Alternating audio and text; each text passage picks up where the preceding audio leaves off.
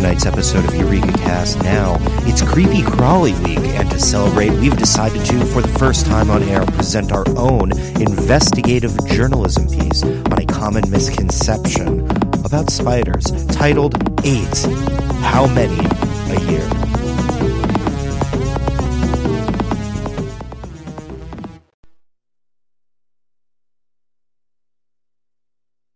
Program is an artistic work of fiction and falsehood. The views expressed in this program do not necessarily reflect the opinions of the broadcasters or the management thereof. Listener discretion is advised.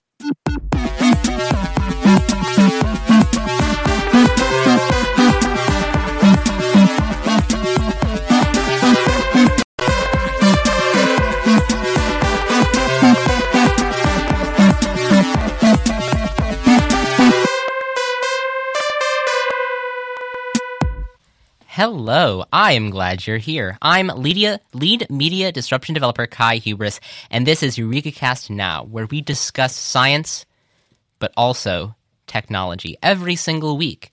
With me, as always, is Professor Rowan Meadowlark from the Simon Amy Institute of Spirit Science. Hello there, Rowan. Hello, and scampering vibrations from the web of education this evening. As, of course, I said earlier, we celebrate Creepy Crawly Week. We celebrate, we certainly do celebrate Creepy Crawly Week in the midst of James Webb's month, James Webb his month. In the midst of this month that is James Webb's, why not take a week out to celebrate our Creepy Crawly friends? And perhaps a different type of web.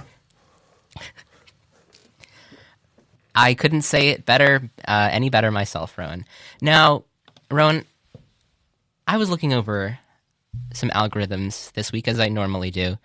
This week I was looking over specifically an algorithm that one of our unpaid interns threw together, sort of like a side project that they wanted me to look at. Something about linking face shape to penis size, you know. Incredible. Standard stuff like that. Normal things that go on in Tech Brothers, presumably. Mm-hmm. Yeah, well, this is on the most more normal end, certainly.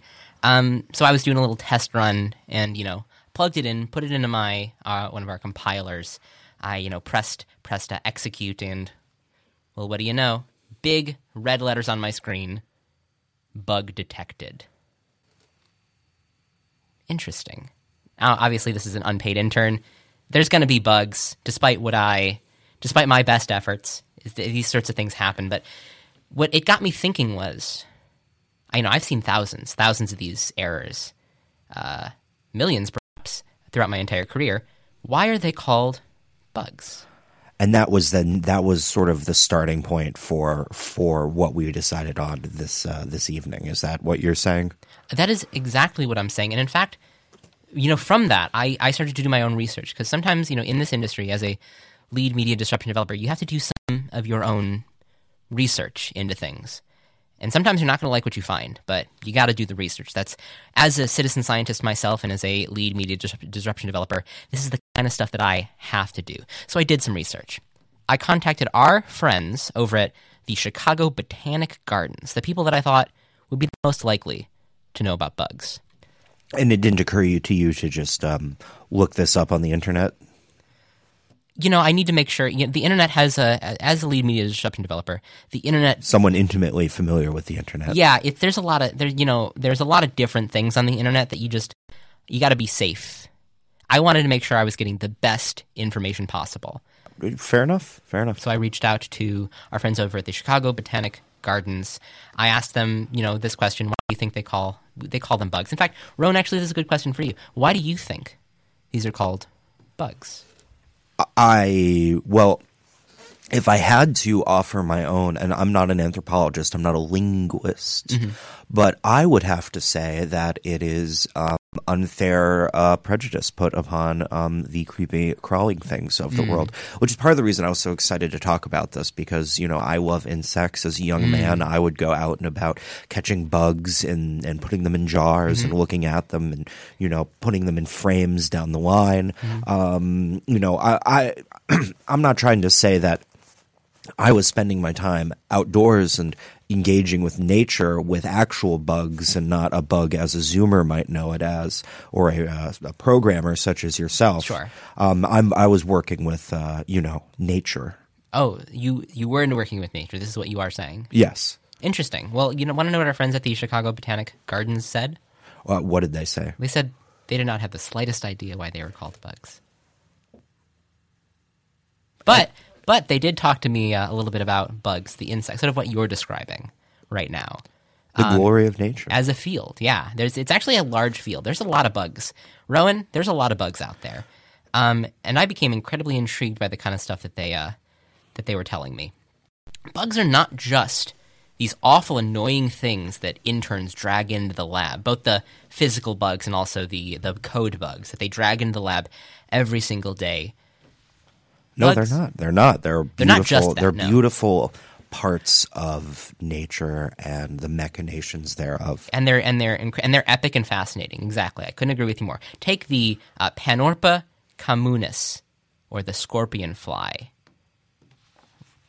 going to pull one up right now. This is the Panorpa communis, the scorpion fly. This is the peak of evolution. This is evolution at work, making the best possible creatures from all possible states. This is Doctor Strange looking at all of the realities of bugs and figuring out which one's the one that could beat Thanos. Well, I don't believe it's an actual bug, because a true bug has a piercing, sucking mouth You're part. right.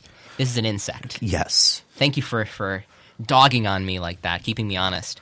Well, what is it about this particular insect that fascinates you so much? I mean, it's a very interesting looking specimen, certainly. Sure, I would not mind having that, hoisted above my mantelpiece. I mean, but what interests you so much about it? I mean, it takes all the major parts of all the best things from all the different animal groups. You've got the wings, right? You've got the stinger, sure. You've got the shiny coat. Mm-hmm. I can't agree with that one. So it's putting all these individual things to create a super macrofauna. Just an incredible specimen.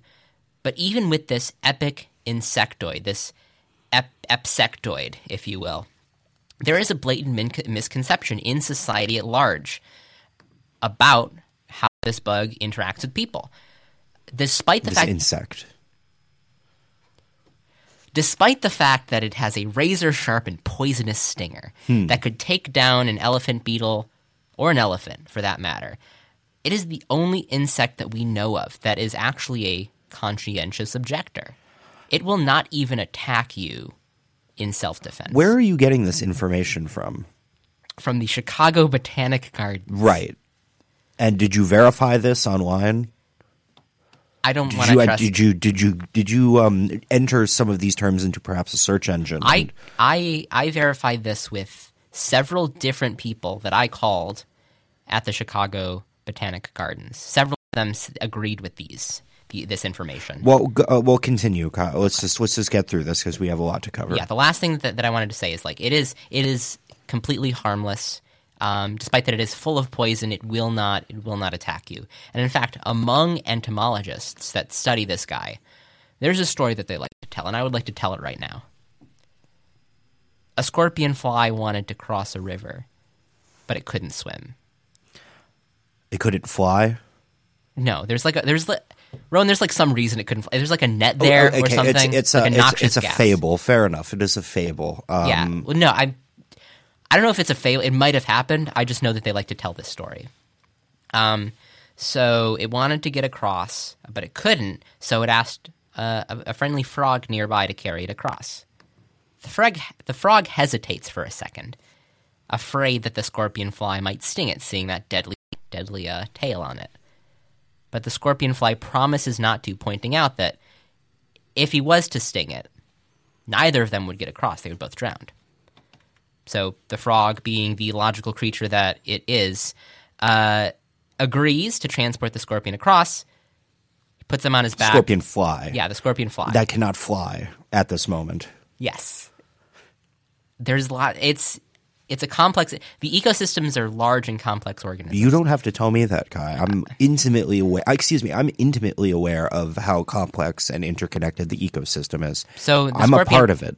The scorpion fly. Oh, I know you are. The scorpion fly is on the back of this frog. It's going down the river. It's going down this stream. It's halfway across. And Rowan, what do you think happens? Well, as you put it, the scorpion fly is a conscientious objector. a biological term. So presumably it would not sting the frog and they would make it across. Oh. Well, according to this story, the scorpion fly does sting the frog, but it was a complete accident. And the scorpion fly was very sorry. Okay, thank you very much for that. That's you know what? At the very least, we are doing something interesting and worthwhile. I think you should look up some of this information you've found on the internet. I've confirmed it with several sources. Right.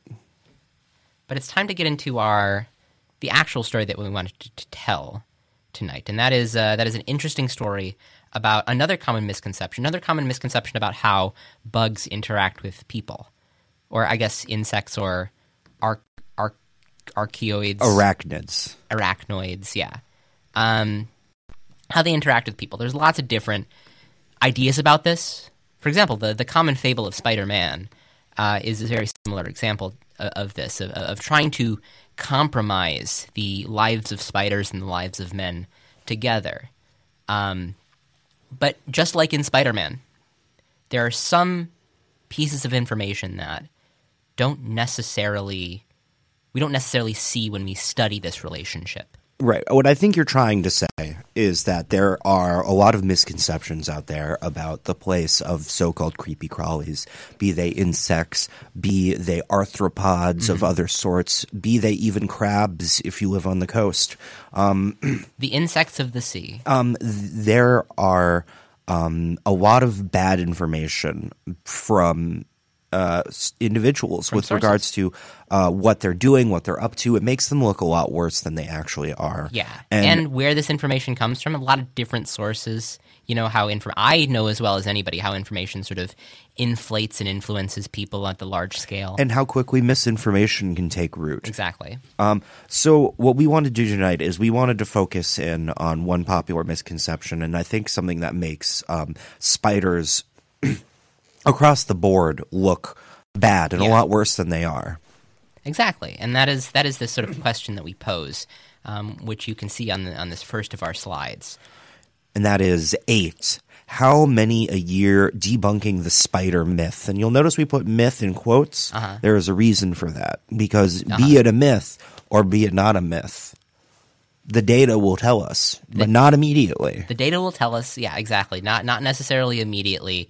And mythology, you know, the clouds and like thunderbolts and things like that. There is some, you know, there's lots of different places that these things could come from. Zeus or the sky. Right. Myths are large and interesting, and this is just one of those myths. You know, it's like a theory.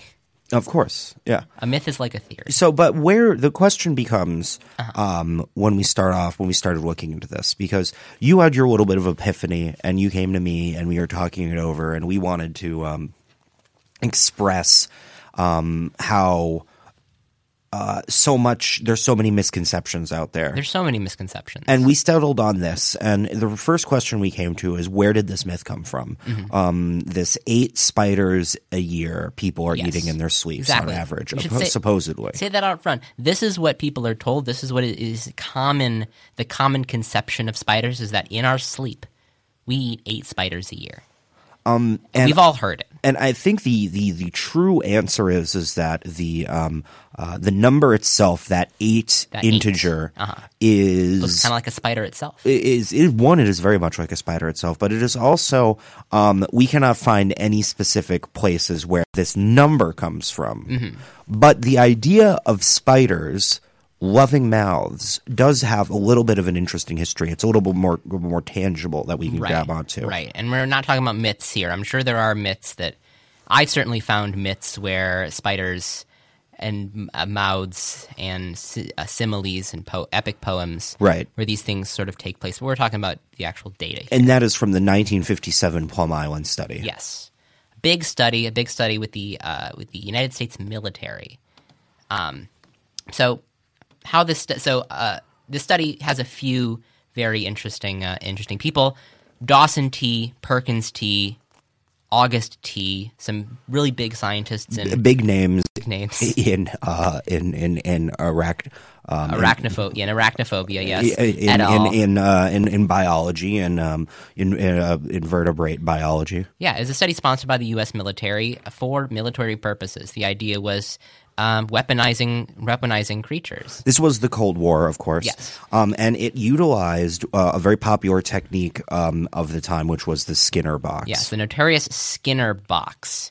So if you want a sort of a description of what a Skinner box is, it is sort of this box that you put a creature in, typically a mouse, but, you press it. There are buttons inside, there is stimuli inside, and the mouse can either choose to, press a button, press the one of two buttons to get certain things. Right. And in this instance, the question was, or not the question, but the spiders replaced an environment where it was a simple question of mouth or cocaine. Yes, the spider could either choose inside this contained box whether it would press the button to get inside of somebody's mouth. Usually a private. Yes, usually somebody had lower on the line working his way up, or a little bit of spider cocaine. This is specifically spider cocaine. Very similar to regular cocaine, but specially designed for 8 legs. Of course. And I guess the question is, Kai, what did they choose? Well, you'll see right here. They chose the mouth every time. And if you want to see sort of let's look at this picture too here. Gives you an idea of the procedure. You can see the sort of spider inside the Skinner box. But yeah, they always pressed the button to get inside the mouth. It was actually quite stunning. But that was 1957. Yeah. This was during the Cold War. Some of these army studies are notoriously rather, not necessarily of the highest quality, caliber. Mm-hmm. So ultimately, I thought it would be prudent to go talk to the spider experts, the individuals that are studying spiders, and see what their take was on it. Yeah. Not 1957, but now here in 2021 when we made it. In 2021, close to 2022. Now this is our first disagreement in my and Rowan's thought. I thought this is about sleeping specifically. We should talk to the sleep experts. I said sleep experts. We should go to the sleep experts first. But what did Rowan say? I said that we should reach out to Dr. Carla Amber, arachnology of the Field Museum, who was very kind to answer our questions, very patient with myself and you, of course, Kai, who did make it very obvious you felt it was a waste of time, which was very unprofessional. But she was very kind, and she answered our questions. We asked her, is there something unique to spider biology, to spider behavior, psychology, psychiatry perhaps, that would lead them to be interested in going in people's mouths. And what we heard was no. What we heard was no, absolutely not. There's no reason that they would. And the argument is that, like, inside of a mouth, I guess it's dark, and it's small, and spiders like to crawl in small things. That might be where the idea comes from. But I mean, ultimately, there's nothing in your mouth that a spider would prefer to, like, a dark corner. And that would make sense to me. I thought that made sense, and I thought, Kai, I didn't say, just thought, I said to you, I said, Kai, that this story is over. There's, and then the data's changed. Things are different. I questioned Dr. Carla. I said, let me see your credentials. I said, we have important scientists that disagree with you. I said, what about teeth? Is there any evidence that spiders like teeth? She said no. I said tongues. She said no. I said, what about further down? What about that little dangly thing? You don't think that's enticing? No was the answer the entire time. No, yes. But I believe the only word she ever said to me directly was no. I wanted to touch... There's a lot of cool things. I mean, I've recently gotten interested in bugs. Right. There's a lot of really cool things to touch in that room. And it's a museum. I should be allowed to touch those things. Well, the point is that I thought this was a dead end. Yeah. I thought the story was over. But I fumed out. You did. And without telling you, I made a set a meeting with us with sleep experts. That's true. This is Dr. Christina Ager, sleep scientist at Chicago Sleep Center's Sleepy Hollow location in the Sleepy Hollow neighborhood. Famed primarily for its many sleep centers. Yes, for its many sleep centers, and this is the best one of them all. So, and let me just go to you, Rowan. We walked in there. We met with them. You were a little bit aggravated. I got you out of bed. You were sleeping. That's true. I was also a little, you made me look rather unprofessional in front of a colleague from the Field Museum, but that's neither here nor there. We walked into the sleep center, back into the control room where through the sort of one-way mirror, we could see the numerous beds of individuals sleeping. And the first thing that shocked me about this was the amount of spider webs that were not just in the chambers where the individuals who were being tested were sleeping, but the control room itself. I believe you specifically, like you were concerned that they weren't taking down their Halloween decorations, right? And it only dawned on me as we began speaking with Dr. Ager that these were not decorations; these were in fact spiders. And what did she say, Kai? Because this was your get. I'm not going to take. I'm not going to claim that this was my get. This was your get. So she said that it's not something that they typically publish. It's something that is, when they write a paper over at that sleep center, it's something that is they don't even need to put it in the procedure because it's already common knowledge amongst sleep experts that spiders love mouths, and sleep centers have to take a large amount of precautions, including insect nets, including propellants, including all these different things, entirely having no external vents or anything like that into the sleeping room, because spiders will inevitably get in some cases, and really get into people's mouths. And it should be noted that Dr. Ager did say that this is something that only applies to a few individuals, not everybody that comes through the sleep center, but a sizable enough amount that they have to take these general precautions. And they can't really tell just by looking at somebody whether they're going to be a super eater. Specifically one patient, Patient X. Patient X was somebody that literally could not stop eating spiders. Every single time they went to sleep, a spider would somehow get into the room. In fact, this is something that went on several years, where they had this person come in basically every single day, every single week or month, depending on the time of year, and they would have them sleep in this enclosed center, adding new precautions, adding new things. It was sort of like a test, a test in spider physiology about how spiders would somehow break through with this hell-bent purpose just to get into Patient X's sleeping mouth. And they did. We saw some footage. We'll talk a little bit more about what they shared with us later in this, but they were so kind as to show us some footage, and it was hordes and hordes of spiders that would descend on some of these individuals who the sleep scientists had dubbed super eaters. Yes,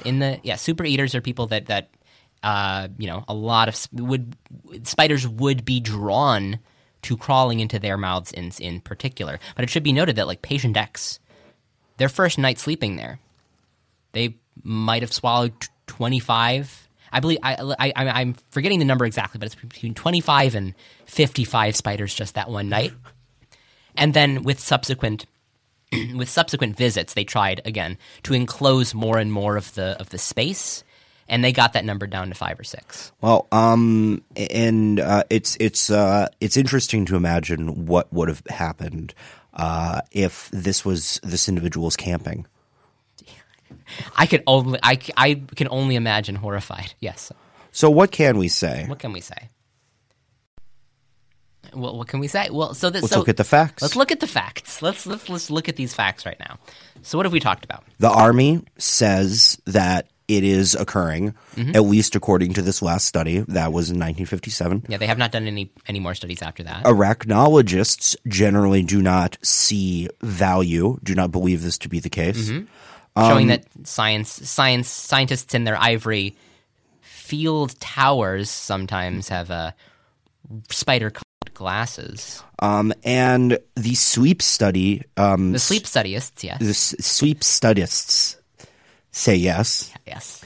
But this is a bullet point that Rowan made me put in there. That's we can rule out infestation. We Yes. Well, this is supposed to say we can't actually. No, Rowan, it's a question. But can we rule out infestation? I'm sorry. No, we can't, unfortunately. I think we can. Well, the question is that this data that we're about to look at comes from the Sweep Center. I always knew that we could rule out and infestation. there is precedence for places to be more spider-rich than others. This could just be an especially spider-heavy location that we're looking at our data. And by my accounts, it was. Of course, I will give back to you, Kai, that whether or not there are spiders being eaten by sweeping people because the spiders are in the Sweep Center, or that spiders are in the Sweep Center because they're trying to get to sleeping people. That's unclear. Sort of like a chicken and egg, sort of like a catch-22. But we are about at the half point of the show. We are. And we're not even halfway through the research. We're really not. We're not. We're just getting into the good stuff. So we are going to now shift gears just a teeny weeny bit into what we like to call the mid-show midterm. We have short breaks, typically 5, 10, 15 minutes, depending on a lot of different factors, and we like to pose a question to the citizen scientists out there, those listening, to make sure that their minds can chew on something. We always love active listeners and active thinkers and active scientists out there. Right, and despite the fact that it is, in fact, James Webb Month, yes, and Creepy Crawly Week. Yes, and Creepy Crawly Week on this Bugspose. So we are going to go ahead and continue celebrating James Webb Month with another James Webb Space Telescope question. Yes, we want to celebrate the James Webb Space Telescope all month long. And so here's our question. Here's our mid-show midterm for this week. What will be so obviously the James Webb is still setting up. It hasn't taken its official first pictures. Official being the key word there. Yet. There are still a few more steps before it could actually start doing that. So the question is, what will be the final step in the deployment of the James Webb Space Telescope before it actually could start doing that? Here are our answers. It's one of these. Number 1, the central mirror will unfurl itself and align tangential to the Lagrangian. That's the first one. Second one is a strategic unfolding of the centermost mirror in alignment with the Lagrangian. The third one is the Webb will interpolate the direction of the Lagrangian and inflate its central mirror accordingly. And the fourth one is, of course, following alignment of the telescope with the Lagrangian, the mirror in the center of the array will uncoil. And we are going to leave you with that to meditate on before for the next 7 to 10 minutes. When we return, we will finish our investigative journalism piece that we've been presenting. I'll let you know our data. And also maybe a little more. Also, maybe some interesting news from Simon Amy. Rowan, please stay tuned. We will be back. We don't have time for this.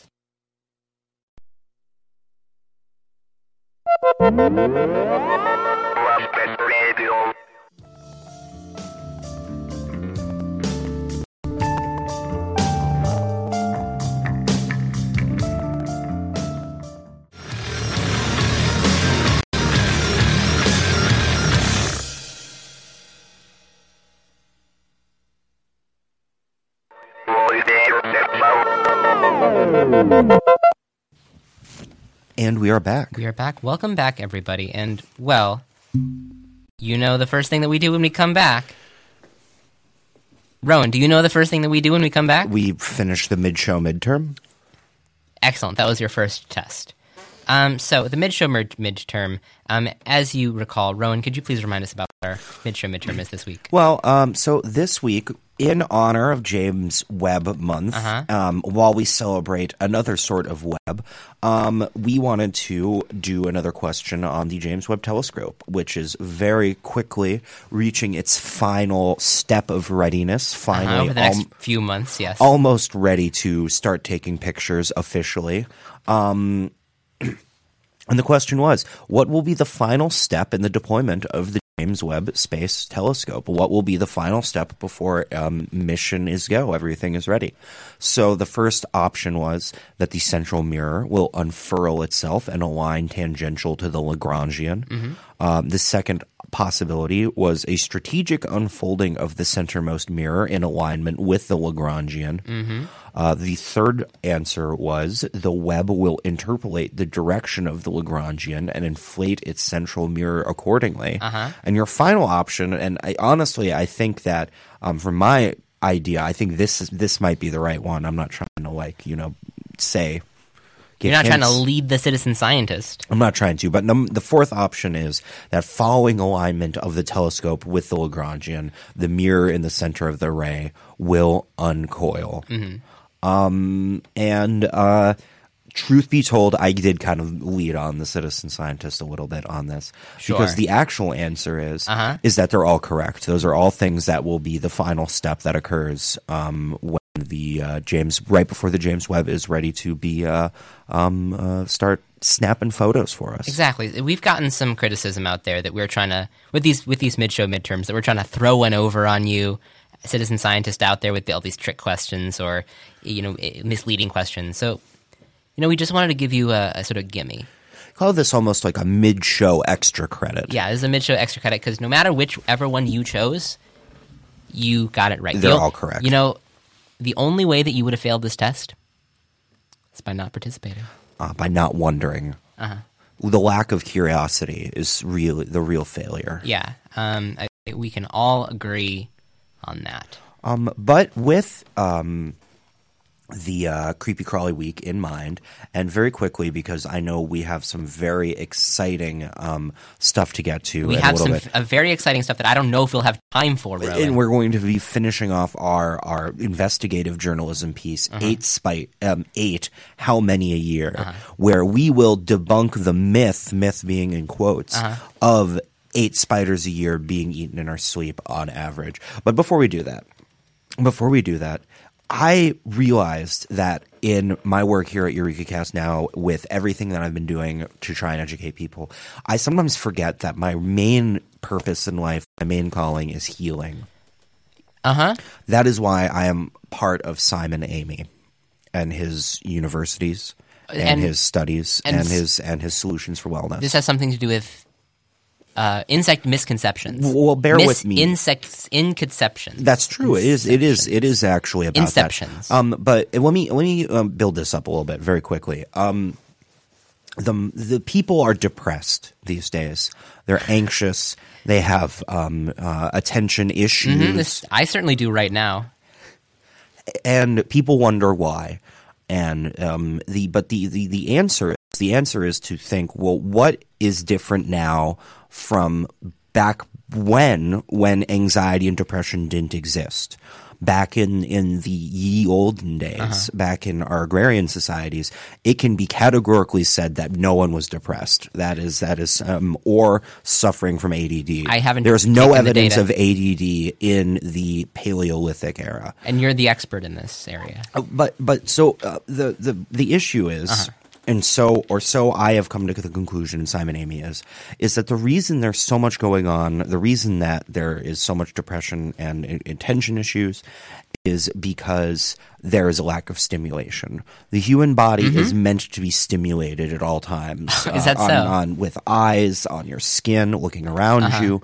The sensation of fleas, the hearing of skittering of legs across your ceiling, seeing sort of this and that darting around. The lack of that in our modern workplace, in our modern homes, out among our friends, that is, in my opinion, and the opinion of Simon Amy, causing a lot of issues. Okay, so this isn't scientific data. This is in fact just your opinion. Well, there's data to back this up. Sure. Or more accurately, there is data to back up the effectatiousness of Simon Amy's new and incredible arthropod elixir, Your Pest Friend. And This before is you a say product. anything, I have so much to say, though. before you say anything, it is not a qualitative. It is not qualitative language about a product or a service, because new and incredible is in fact part of the title of the product of this, not product, not service, but this experimental solution, this elixir. It's not qualitative language, but it is an elixir. It is a new and incredible arthropod elixir, Your Pest Friend, that is also part of the title. And so what this elixir does... I feel like I get the idea. What the elixir does, is you give it a little spritz, and it attracts these sort of creeping, crawling things to you, to whoever you sprayed it. And there's a lot of applications, but I think the one thing that people could do that they would see the most benefit is spray it around your workplace. Spray it around your house. And you will soon find that there are there are crawling creatures all over the place, and then that will clear up so many misconceptions at that point, because you'll have them right next to you, and on top of that, you'll feel better. You'll feel better. All right, Rowan, let's move on from. Can we move on from this product? It's not a product. No? It is an experimental treatment. It is an experiment. Experiments cannot be products. I see. It works on cockroaches, spiders, houseflies, centipedes, silverfish, and daddy longlegs. It is a pheromone that attracts all of these. That's one pheromone that attracts all of them? Yes. Mixed with organic Haworthia oil. It's great for skin. It's great for your skin. It's great for their skin. In case you sprayed on yourself. Right. Well, I mean, that is one of the use cases. Spray it on yourself, and you will have all of these creatures attracted to you. All right. That was the original purpose. It's great. Look forward to next quarter's Simon Amy Solutions for Wellness newsletter. Not a product. And we will have some very interesting data coming out on locusts as well, use case for mice and locusts. All right, moving on from that not product that is not for sale, let's actually finish our piece of science, our investigative report on how many spiders people actually do eat a year. So, if you recall from before the break, we were at a little bit of an argument between Rowan and I about how to proceed, specifically whether the data from the sleep study that we visited in Sleepy Hollow would be trusted. Rowan, of course, arguing that there was a possibility of an infestation, me arguing that no, there wasn't. Well, it's not an issue of a possibility of an infestation. There was an infestation. The question was whether it was a natural infestation or something that was caused by the fact that there were sleeping people there. Exactly. Chicken and egg sort of issue. Right. So what we did was we collected the data. So the way that we collected the data, again, we had to sort of control our experiment. We took data from sleep centers all over the city of Chicago, not just that one location. Even locations with low spider rates, LSRs, including on the east side. So we decided to conduct a little bit of our own analysis by comparing this data with exterminator reports of whether spiders were, natural to that area. And when possible, looking at security tape footage, or not security tape, but research footage, as often many times these as security tape footage, as many of these sleep centers do record the subjects as they sleep for further studying down the line. They were more than happy to give it up to us. So we were super grateful. And the results were pretty astonishing. They were shocking, and let's start with the first big discovery. Let's just look in there, yeah. Which was the fact that looking just at the amount of the people and how many spiders they ate and sort of putting it together, and what we can very clearly see is that the bulk of individuals are in fact only consuming between 0 and 3 spiders a year. Right. Roughly 80%, a little more than 80%.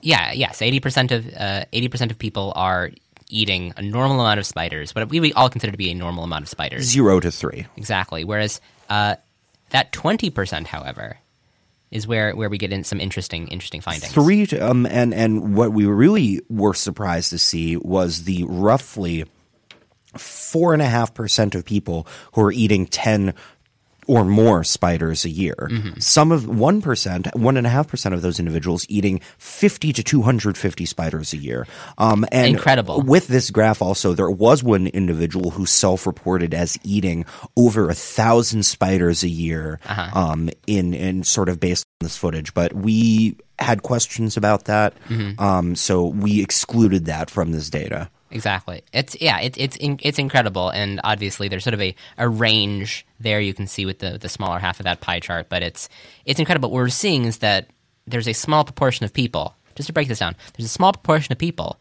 who are eating a lot of spiders per year, possibly bringing up that number, that national average. Right, and depending on how you want to slice the data, depending on how you wish to do your calculations, anywhere between 75 to 87% of all spiders being eaten in their sleep, being eaten during individual sleep, are occurring in that 1.5.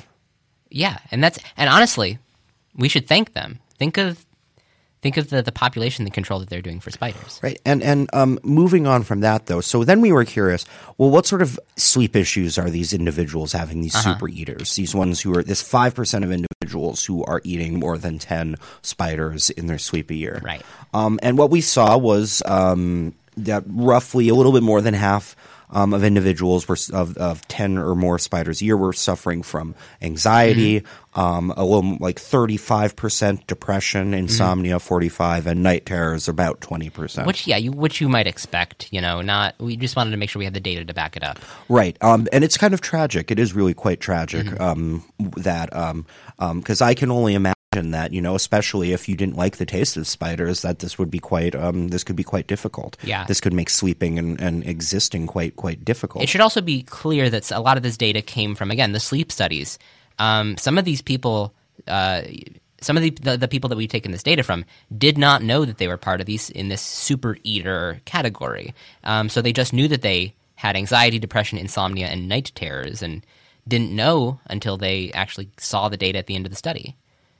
So it's great that it is great that we can inform that to them, and it's possible, citizen scientists out there, if you're experiencing any or all of these, you might be eating spiders in your sleep. Yeah, you might be a super eater. We actually managed to reach out to one of these super eaters for a very quick testimonial. So we have a super eater where it's anonymous testimonial. We did not want to let anybody else know, so we sort of We messed up the picture a little bit, but that's them, anonymous testimonial. And let me just read this quote from them. "My life has been hounded by spiders. They find me everywhere I go. The taste lingers on my lips, all my waking hours. Please help me." And we are helping him by telling his story. Yeah, we're helping him by communicating this interesting piece of just this fact, this myth turned fact that we didn't know about before this study. So ultimately, the question becomes: is 8 spiders a year an accurate piece of information? Does that actually average out that way? And the answer is we still don't know. We still don't know. We were just looking at Chicago data. As scientists, we're confident to say that we just don't know. But there was something very interesting we saw in the data, and we're still trying to see if this is signal or noise, one might say.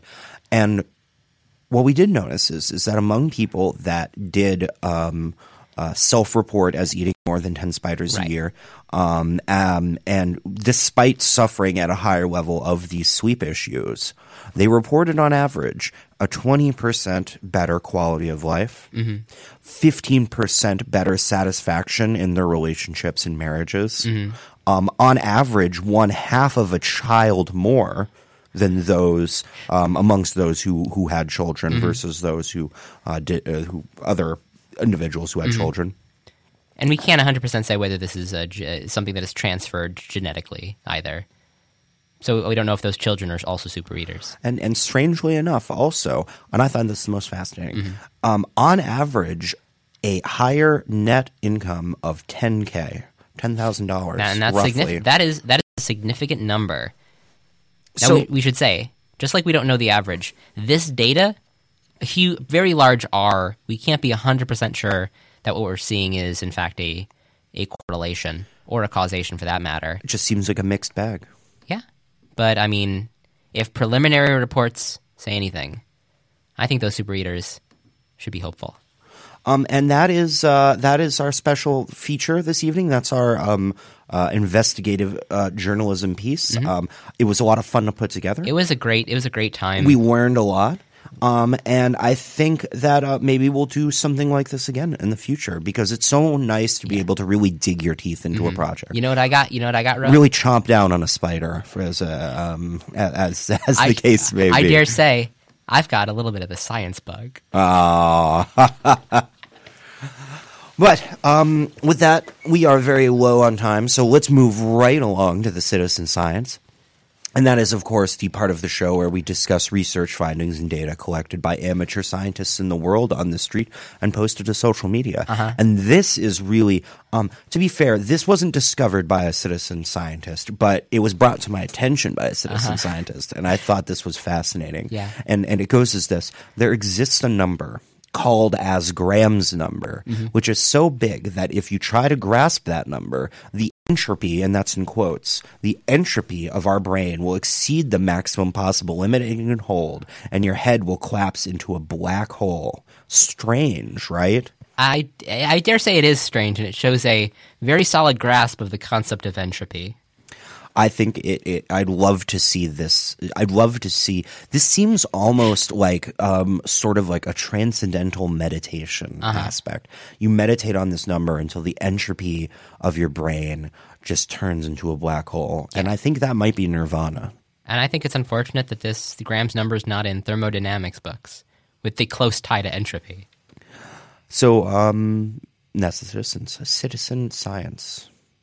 I would like to close in a quote by a notable person in the scientific community. This week, once again, my quote is by a little man named James Webb, and he said this. Of course, James Webb was the second director of NASA during the 1960s, and he said this during his time at NASA: "Space is a web, and we're all squirming." EurekaCast Now is meticulously researched, produced, and presented with the support of Tech Brothers New Media Labs in Chicago, Illinois. We are broadcast every Saturday night, 8 to 9 p.m. CST on WLPN LP 105.5 FM Lumpen Radio, and simulcast live on twitch.tv/Lumpen Radio at that same time. If you'd like to get in contact with us, please follow us at EurekaCast on Twitter and Instagram. And visit our website at eurekacast.org. Rowan? If you do engage in other forms of social media, please feel free to find us at facebook.com/EurekaCast or send an electronic mail to eurekacastnow@gmail.com, where you can share with us any technological, scientific, or spiritual breakthroughs you've witnessed or participated in. Additionally, if you or someone you know would like to be a guest on the program, feel free to reach out at that same email, which is once again eurekacastnow@gmail.com. And with that, Chicago, allow us here at EurekaCast Now to dust away one final cobweb of misinformation and send you back to your dark crevasse, slightly moist and enlightened. Like a spider web in the night.